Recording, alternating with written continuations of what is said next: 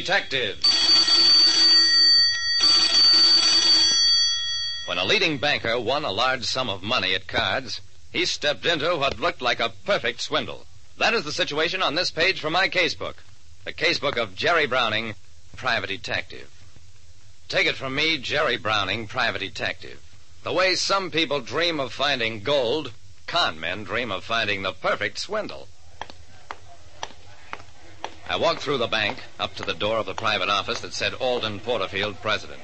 I gave my name to the secretary sitting outside, and she sent me in immediately. When Porterfield saw me, his eyes lost their hunted look. Sit down, Mr. Browning. He flipped a key on his desk intercom. I am not to be disturbed for any reason. Then he turned back to me. Browning, I am in very serious trouble. Have you ever heard of the Business League Club? I shook my head. It's a social organization, rather exclusive. Browning, I have been accused by my fellow club members of cheating at cards. I couldn't believe my ears. Porterfield was an old-line banker, a civic leader. That's ridiculous, Mr. Porterfield. It's somebody's idea of a joke. I'm afraid not. It happened 2 days ago after what turned into a rather large game. I was accused of marking the cards. And, Mr. Browning, those cards were marked.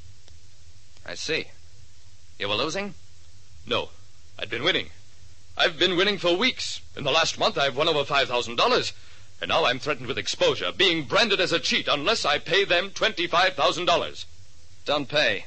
If you pay once, you'll pay as long as you live. But I have no choice. Such publicity will ruin me. Mr. Browning, I'm trapped. A prominent banker was accused of cheating at cards and threatened with exposure unless he paid $25,000. Mr. Porter need a week for me later.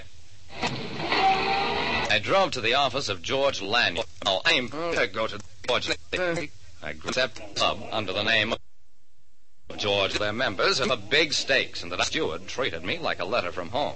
You'll like this game, Mr. Lanyard. Lots of action, steep enough to separate the men from the boys. Hallie, the steward, introduced me to the other players, and I sat down.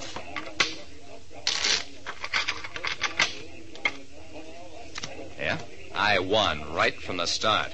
The game was poker, and I had the kind of luck people dream about. In 2 days, I won over $15,000, real money that they let me take away from the place. It was really a beautiful setup. The lightning struck the next day. Just a moment, Mr. Lanyard. May I see those cards you're holding? Why, sure.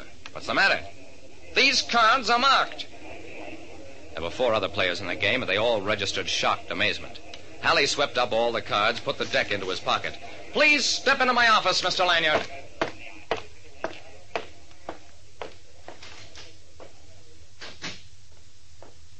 In the steward's office, Hallie proved that the cards were marked with tiny red and blue dots on the back. Then he reached into my jacket pocket and pulled out stubs of red and blue pencils. An easy palming trick. I protested. I yelled, went through all the motions of outraged indignation.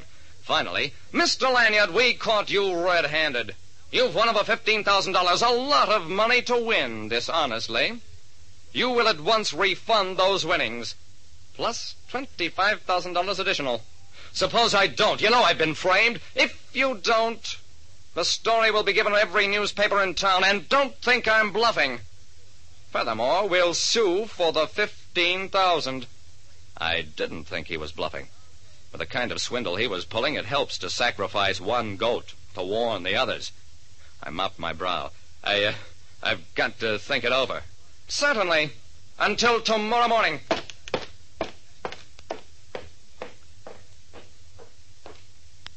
I called the steward that same afternoon. I won't pay. If you want to give the story to the papers, go ahead and give it.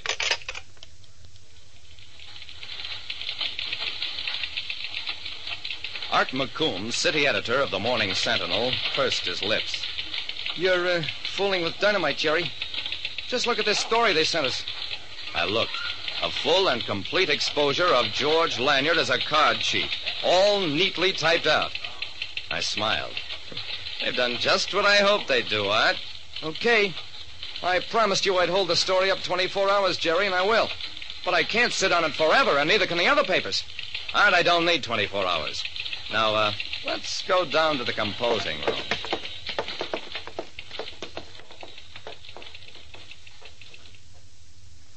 Late that same night, I was back in the club steward's office. Mr. Halley, I've changed my mind. I'll pay. It's too late. I can't stop the stories. It's already appeared in the Morning Sentinel. He picked up a newspaper from his desk, indicated the story on page 1. Prominent merchant accused of cheating at cards. I smiled. Halley, I've got news for you.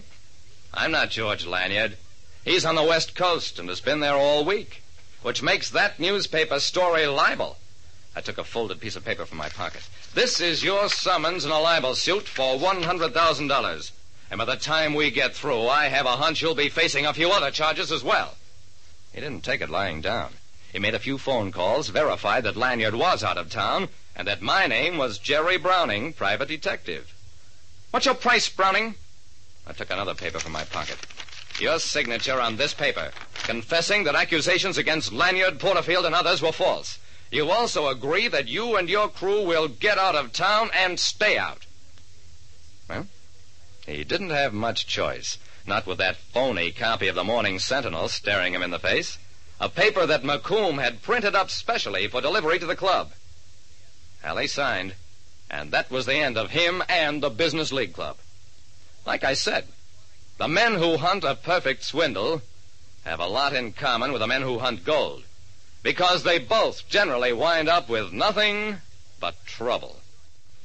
Listen next time to Calling All Detectives, mystery drama, mystery quiz, and a chance for you to match wits with yours truly, Jerry Browning, private detective.